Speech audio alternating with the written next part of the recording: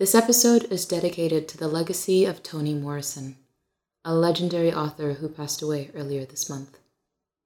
Toni Morrison used to say, "When you get these jobs that you have been so brilliantly trained for, just remember that your real job is that if you are free, you need to free somebody else. If you have some power, then your job is to empower somebody else." Though that sentiment is the ever-present theme of Her Royal Science, it is particularly true for this episode, where we talk to a young neuroscientist whose journey has been nothing short of inspiring.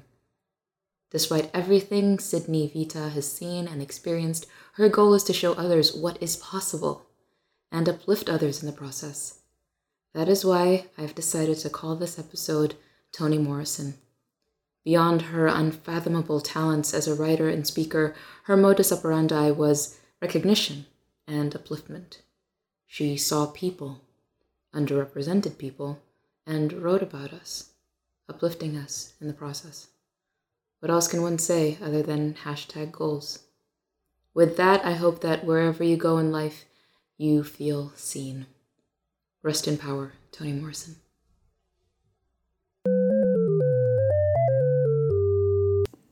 Today we'll be speaking with an incredible woman.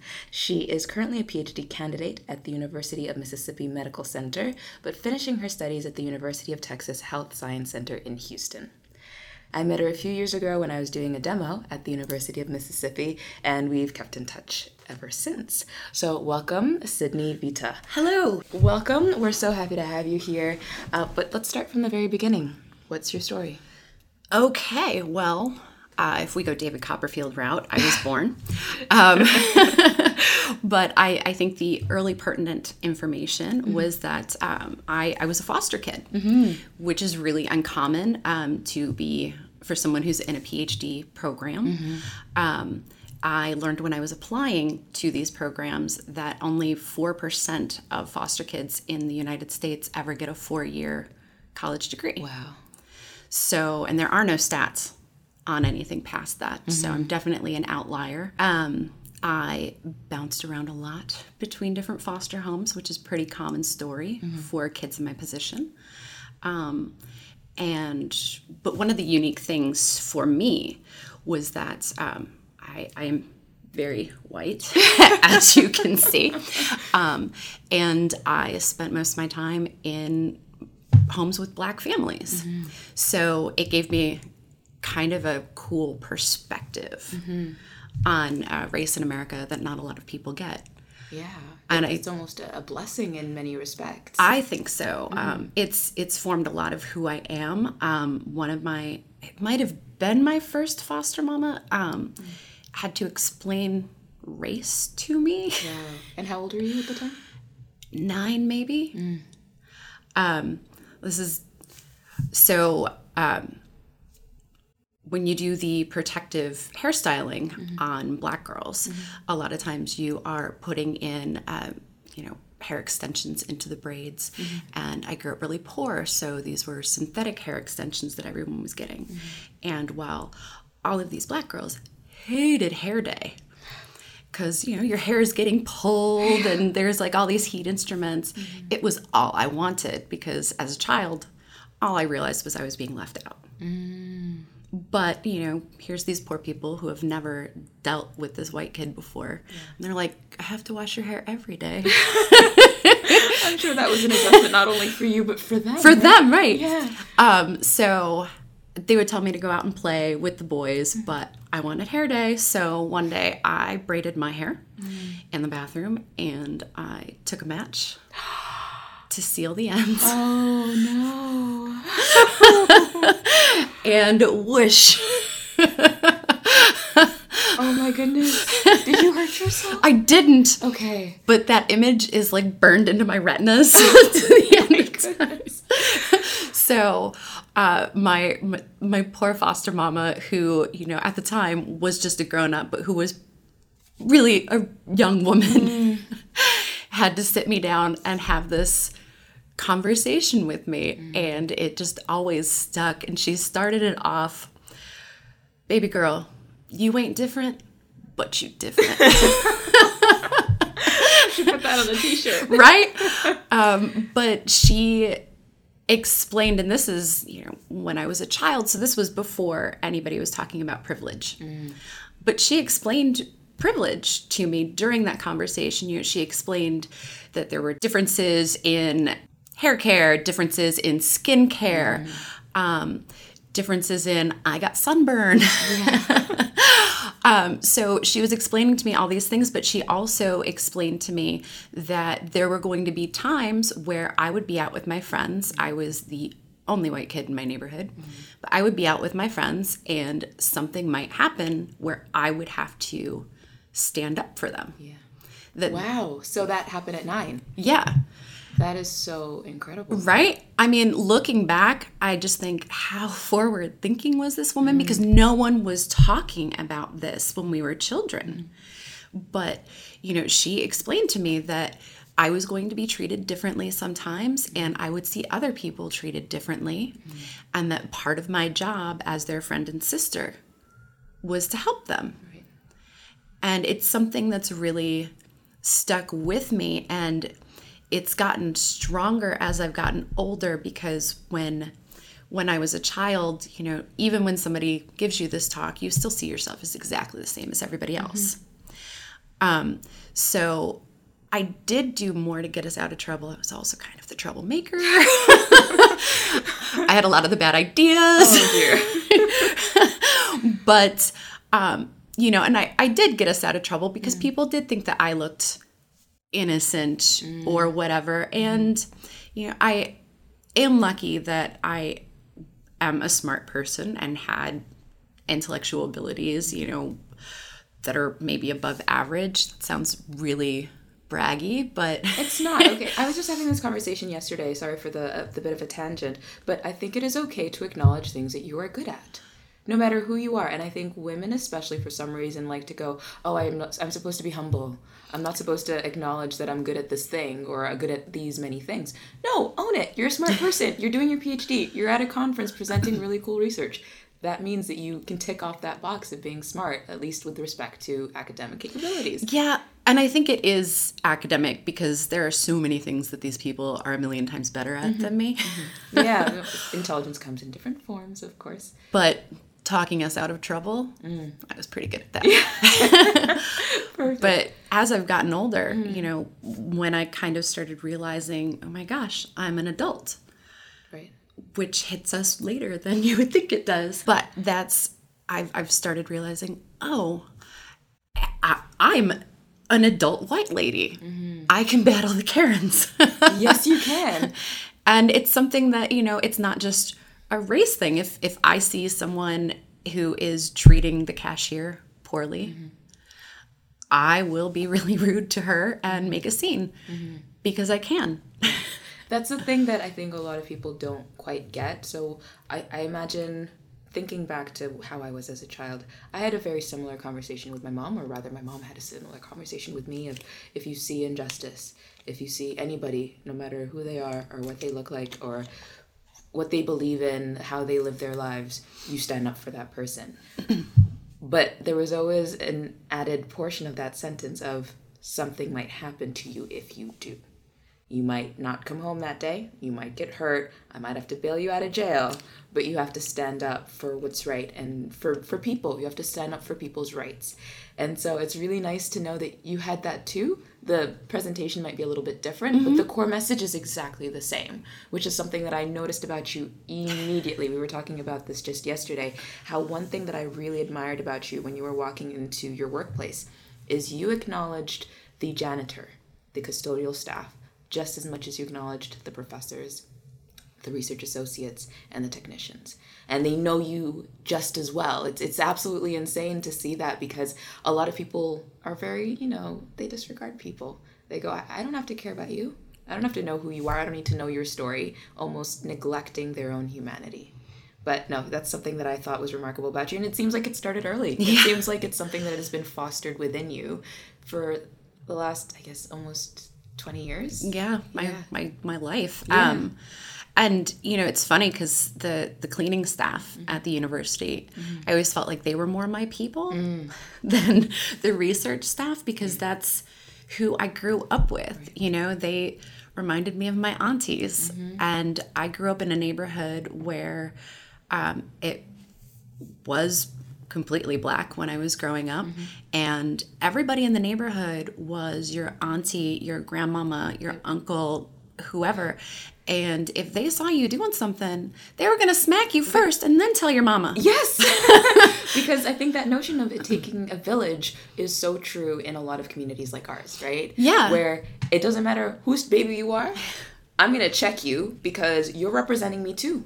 Yeah. Because when they take you down to the police station, you could be my child. So I'm going to make sure you know that you messed up. And I'm also going to make an example so that my kid, who's growing up in my home, knows, just so you know, this is how I feel about the situation, and kind of, lay down the law there. Yeah. Like that. Yeah. And I was the really easy one to spot.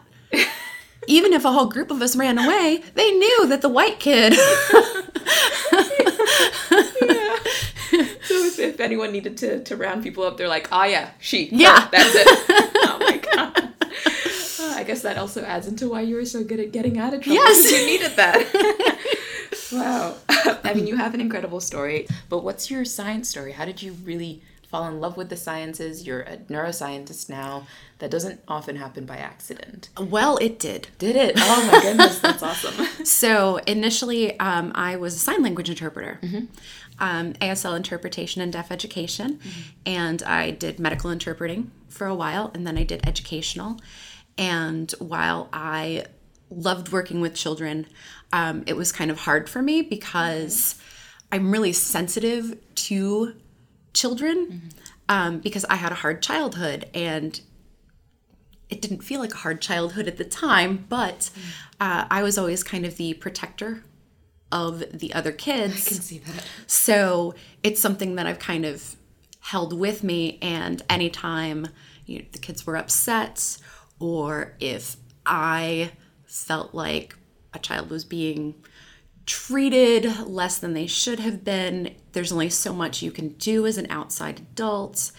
And I felt that I was going to be likely to overstep my bounds. Right. And that's not fair to anyone. It puts parents and teachers and the child, as well as myself, in a not so great position. So I stopped doing that, and I decided I would go to school for psychology. Okay. And I was really fascinated with gender nonconforming children because, it's something that is really just in the past few years starting to get attention. And, before this, people just had no understanding of it. And I saw a documentary on these kids who at 2 and 3, got it. And they knew that this wasn't, what they were presenting wasn't who they were. And there was a beautiful line. I wish I could remember the name of the documentary, but there was this beautiful line. One of the mothers was talking about her child who was assigned female at birth. And she was going for a haircut. And the mom was like, okay, well, how do you want it? And she keeps moving her hand up like from her shoulders, and she's like, do you want it from here? And the kid is just sitting there like eyes wide, expressionless, kind of afraid. And she's like, how about here? Moves her hands up and keeps moving her hand up. And once she was like, do you want it just really short? This kid just like got this huge grin and was really excited. And they had a conversation, I think, and the child kind of explained that in some way, and it's been a while since I've seen it, but the mom finally understood that the child did not want to present as female anymore. So she gets this buzz cut for her kid, and one night, a few weeks later, the mom was sitting up alone and was crying, and the kid gets up. And, for parents, it's hard too, even when you're really accepting, because this is a change. And so she was crying because she felt like, maybe she'd been forcing these things on her kid for years. And also, she, in her head, was sort of maybe losing a daughter. And the child comes out and is like, are you sad? You know, do you not, do you think I'm different now? And the mom was like, no, that's not it. But the line that stands out for me is the child said, good, because if you were crying because you were sad, it would mean that you missed my hair. Yeah. Because, you know, as far as the kid was concerned, that was all that changed. Oh, wow. So I really loved that, and I wanted to study that. But as I did a year, as I went on through the first year, I was like, you know, this is going right back to me. I shouldn't work with kids. Yeah, because you build these connections, and you're going to, again, see parents who are not as accepting. Right. Or who are really awful to their kids and act like they're accepting. So, and then you have to navigate through that entire world. Or even dealing with children who are being bullied in school, or, you know, the things that they're going through just themselves. Yeah. So I was trying to figure out how I was going to change, and the psychology program at the University of Colorado in Denver, one of the requirements is that you take a class called the Biological Basis of Behavior, and it's basically an intro neuroscience class.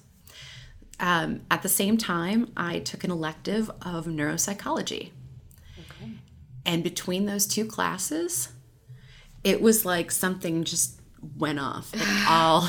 Everything made sense, and I was super excited about it. And a couple weeks into that semester, I approached my neuropsychology professor and was like, please, can I work in your lab? Is there something I could do? Yeah. I just felt like he knew everything, because every question I asked him, he had an answer to. And that's really when I decided that so what do I do now if I want to do this science? How do I do this? You know, until then I thought I was bad at math and science. Really? I'm a girl. Oh my goodness. But it opened this door for me. And I was so focused on, grad school and talking to people, and I was in everybody's office hours all the time, talking to them about how do I apply, what am I going to need. I got into the honors program, and I just couldn't wait. I started looking at grad schools pretty early. Yeah. I had applied. I had all my applications in for grad school by October of my 4th year. You were keen. Yeah. Oh, and then how did you end up in Mississippi? Was it just one of the choices that you wanted to explore? You'd never lived in Mississippi at that point, or had you? I had not. So I grew up in Louisiana, and then I went off to Colorado for college, and everybody tells you your whole life it's not the heat, it's the humidity. It's the heat. It turns out I need humidity. You're one of those rare people. My skin was bad. My hair was bad. I had a sore throat and bloody noses all the time. So I wanted to get back to humidity. Yeah. So I only applied to schools in the Southeast. So I guess Florida included in that as well. I did not apply in Florida. I applied Georgia, Alabama, Mississippi, and I think that was, and I applied to Vanderbilt as my school. And I got 3 offers, and I was hoping that I would not get extra offers, because my biggest fear was that I would choose poorly, and that I would spend time being like, oh God, if only I would have gone to. Oh, yeah. So I ended up choosing Mississippi specifically to work with someone, and it was close to home. It was a 3-hour drive, so that was exciting after being far away for years. And I got there, and the 2 people that I really wanted to work with did not get their funding renewed for the first time in 17 and 20 years, respectively. Oh, my goodness. And I was in a total panic. I can imagine. Did you think that, this was not going to work out after all? I made the wrong choice in picking Mississippi. Oh, it went through my head. Oh. So we had a couple weeks before we started rotations. And I was coming from a dry lab. I'd never worked with animals before. And I'd worked in hospitals and seen a lot of procedures. But I was kind of concerned on how I was going to deal with animal research. I read about it in books, which make it seem so much worse. Oh, yeah. So I got into my first rotation, which I didn't choose because I had no idea. And it ended up being a primate lab. So that was really getting tossed into the deep end. Yeah. But I told them ahead of time, and they were really great. And it turns out like this couple, it's a married couple of scientists, and they're like my adopted parents in Mississippi. I stay with them when I go back. So it ended up being this great experience. And while I was in that rotation, we had journal club, and our journal clubs were set up so that whenever the guest speaker would come in, someone would present that person's research the day before that person would speak. Okay. So you would get kind of your toes in the water. That makes sense. So one of the first journal clubs was a paper by Dash, who is my current PI. And it was sponsored by Ray Grill, who had just gotten to the university. Where did he come from? He came from the University of Texas Health Science Center. Okay. And he'd been there for 16 years. He had been a very close friend and collaborator of Dash. So when he was asked to have somebody out, he was like, I'll invite my best buddy, who is this brilliant scientist. So no one at the time was doing TBI in Mississippi, and all the other programs I had applied to were TBI programs.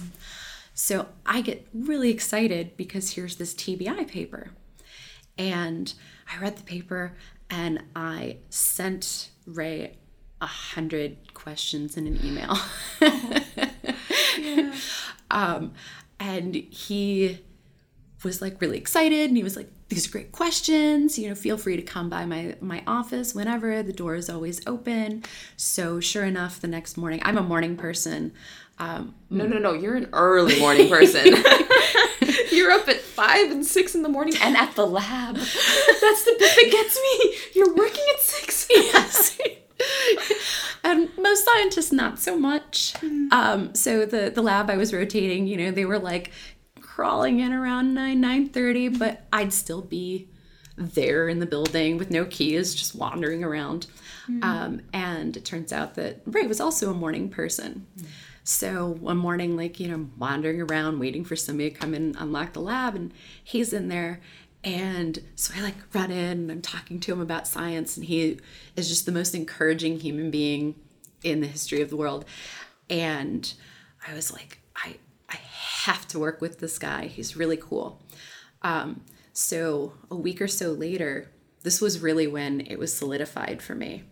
I was getting off the elevator because the lab I was rotating was 4 doors down from his. So I'm getting off the elevator and he's walking down the hall and he sees me and he's like, Sid, have you seen Army of Darkness?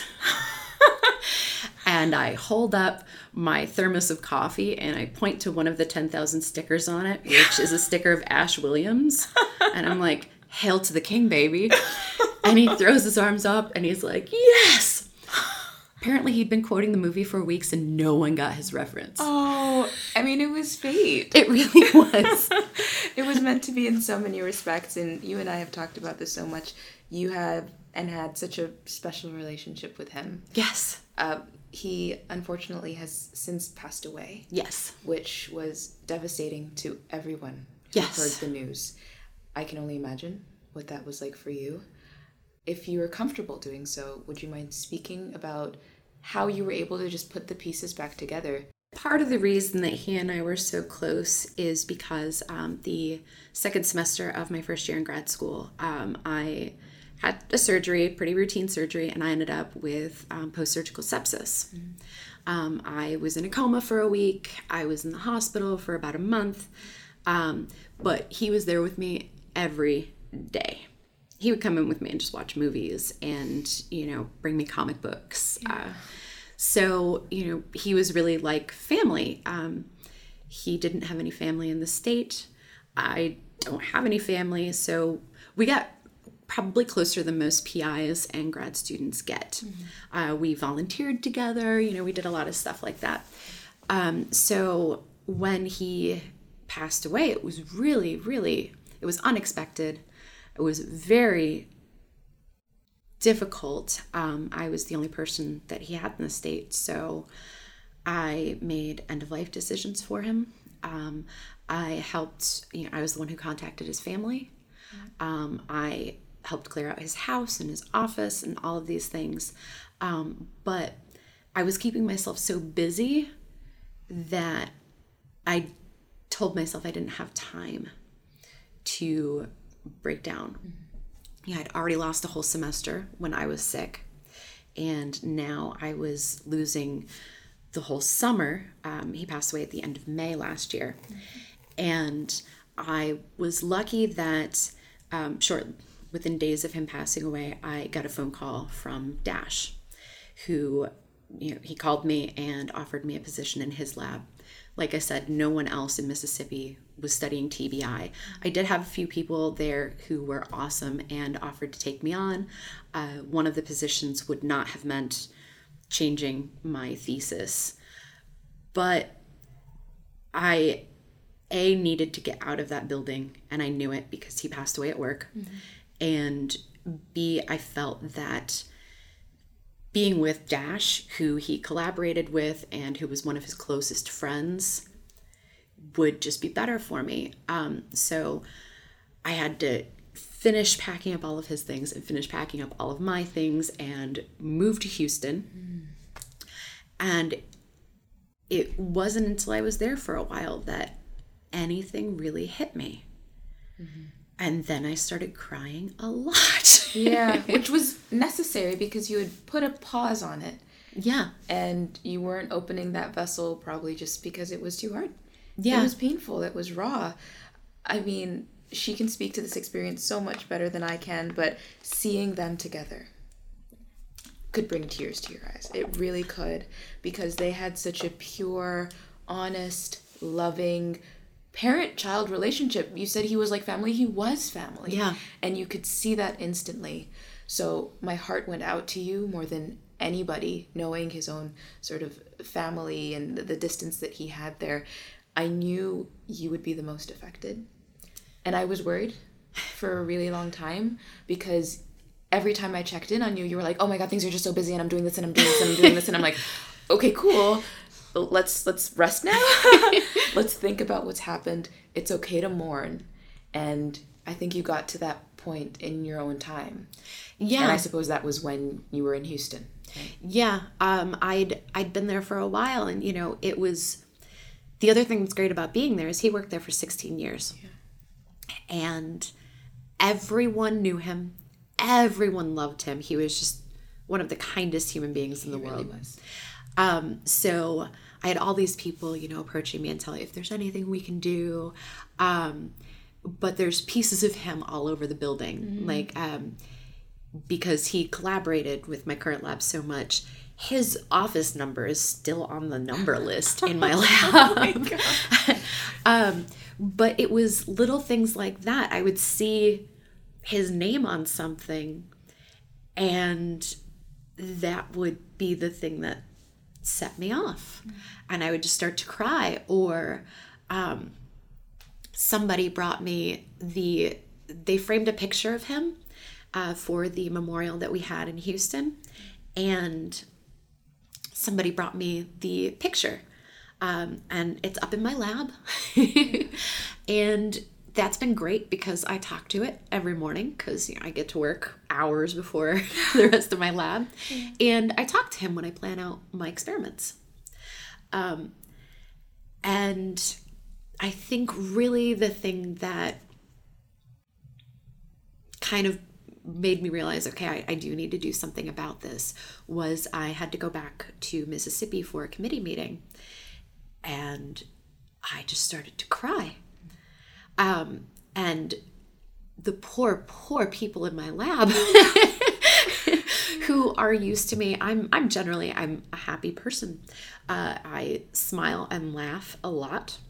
I'm usually pretty high energy. And all of a sudden, they're talking to me they're helping me with my presentation for my committee, and I'm crying.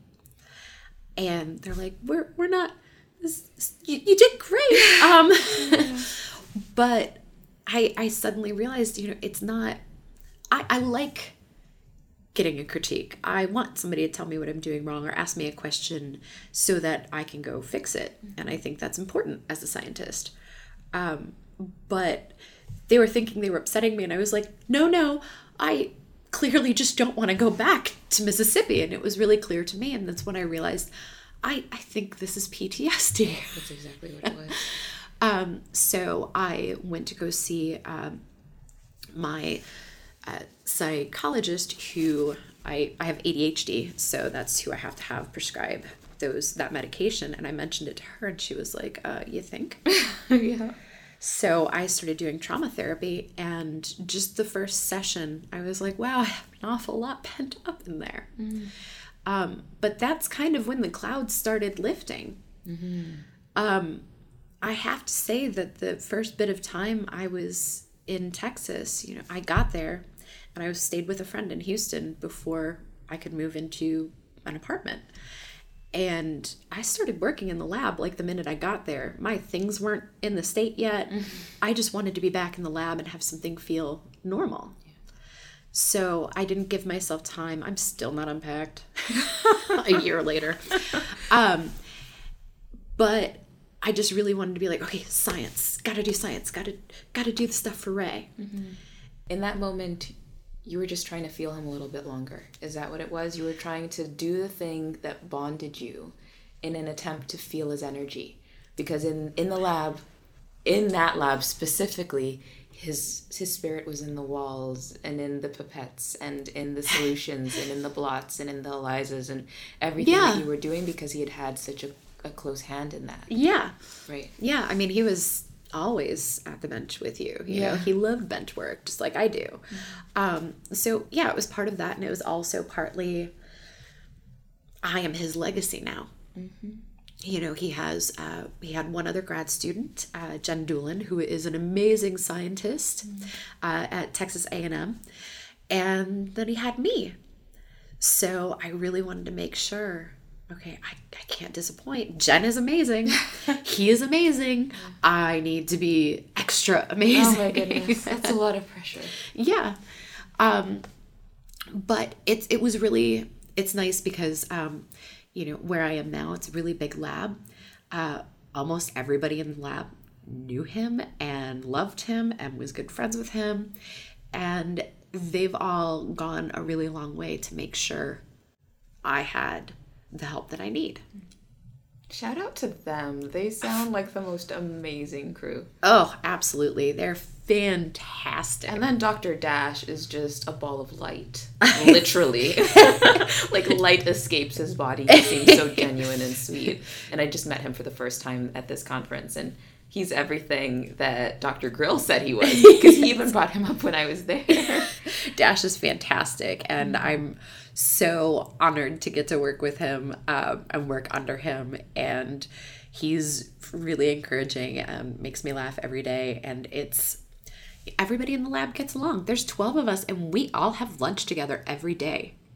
Do you understand how envious you're making people? Isn't that crazy? It is. I was trying to finish up part of an assay the other day. I was getting ready to do Western, and I just wanted to get my protein into the heat so I could denature it. Mm-hmm. I have to denature it for 30 minutes, and I figured, okay, I'll get it in there, and then I'll go eat lunch. And Dash came looking for me, like, aren't you eating today? What are you doing? Oh. Like, I'll be there in 10 minutes. I think that's something that we all need. Yeah. We all need that, to feel like someone has our backs in such a present way. Not in, when things fall apart, I'll be there. But even in the little moments of, are you hungry? Did you eat? Are you tired? Did you sleep well? Yeah. Those little questions tell you how much someone genuinely cares. And you got so lucky with all your PIs. I really did. You've had Quite the life. What do you want your legacy to be? When someone says your name, even when you're not here anymore, and they think of what you did and who you were, you're going to make me cry just asking this question. So what I want to do with my PhD, I like bench work. I hate writing. That's an interesting little conundrum you have then as a scientist. Right. For me, it's like a necessary evil and something I'm going to have to do. But I really want to be able to stay at the bench as much as possible. I really enjoy doing outreach. I really enjoy both universities that I've been at have done, kids' nights at the Children's Museum, and I've really enjoyed that. I would like to be able to do some kind of outreach work with kids in areas that don't have a lot of advantages, where I can tell them, yeah, you can be a scientist. Yeah. You can do this. If I can do this, you can do this. Mm-hmm. Okay, you don't want to be a scientist? Cool. What do you want to do? Because you can do that. Yeah. And so I'm sure that there are programs like this that exist. I know there are in some areas. As a grad student, our free time is not really in existence. No, it doesn't. It's few and far between, and once it's there, you want to take a nap. Right. So it's something that I am making a very conscious effort not to let myself look into right now. Every time I, pick up my phone or my iPad or something to Google it, I'm like, no, step away. Yeah. Because then I'm going to want to do it, and I can't right now. Mm. So I would really like to do that. I would like to be a foster parent. And I really just want to be someone that kids can look up to and see that whatever they want is possible. I want to be able to help them find their way. I love yesterday I probably talked to half a dozen undergraduate students who are here from they're local to Pittsburgh, who are volunteering at this event. And I was talking to them about, okay, what do you want to do? Cool. How do you want to do it? And giving them advice. I was telling them, you've got a room full of neuroscientists right now.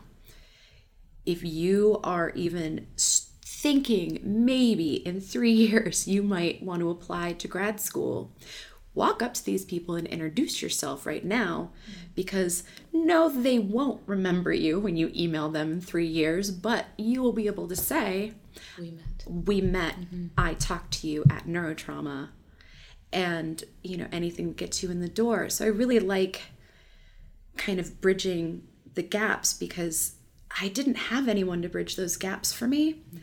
And I didn't think that grad school was possible. I didn't know that you get a stipend in grad school. I couldn't imagine how I was going to be able to pay for grad school. And I've already got $1 bajillion in student loans from undergrad. Yeah. But I would like to be able to do something where I can do my research. I love being at the bench. I love being the first person to see data. That was something that Ray really impressed on me the first time I came running to his office with significant data. Yeah. And I had this huge smile on my face, and he was like, wait, sit down. And I'm shaking. And he's like, before you tell me, I want you to realize you are the only person in the world that knows something right now. A fact. A fact. Yeah. That no one else knows. You just increased the amount of information in the world. Wow. And so that's something I really enjoy. Even, 90% of your experiments fail. To me, that's still kind of fun. Yeah. So I want to do that, but I want to show kids that that's okay too. Failing is fine. Mm-hmm. You have everything to be an incredible human being. You already are. And I cannot wait to see who and what you become in the future.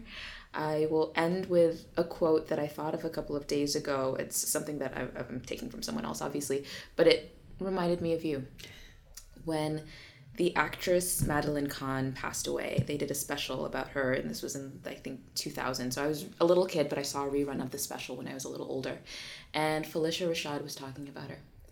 And she said, Madeline Kahn was light.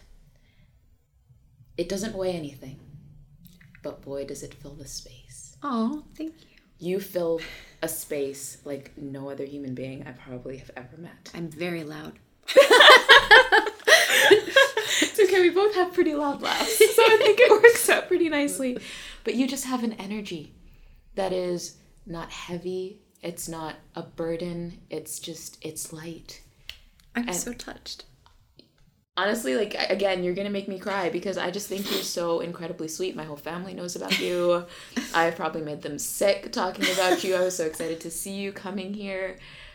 Thank you. Thank you for doing this. You are the epitome of why I do this. Oh, you thank literally you so much. are, because everything that you've just said in the last 5 minutes is what I want. I want kids, teenagers to see us. Yes. And know what's possible.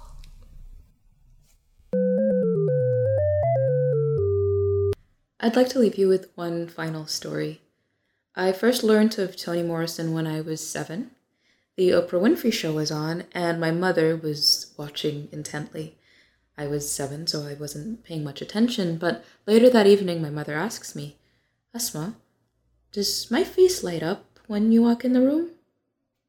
A little puzzled, I thought about that question with my 7-year-old brain and hugged my mother, saying yes. I thought, but of course, she's always happy to see me. Many years later, a rerun of The Oprah Show comes on, and Toni Morrison was on. She very profoundly says, when a child walks in a room, your child or anybody else's child, does your face light up?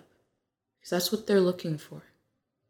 For the first time, I connected the dots and finally understood why my mother had asked me a rather poignant question. I was, and still am, an emotional person, so a lump emerged in my throat and I went to go find my mother. When I finally did, I asked, Mama, do you remember asking me if your face lights up when I walk in the room? My mother, who literally remembers everything, stopped what she was doing and said, Yes, I do. With tears in my eyes, I said, Mama, your face doesn't just light up. Fireworks go off. Little did Toni know she solidified an already strong bond between a mother and child, simply by speaking her truth. With that, I say thank you to her. And of course, thank you to the Javad Movafagian Center for Brain Health for their funding support. Peace and blessings.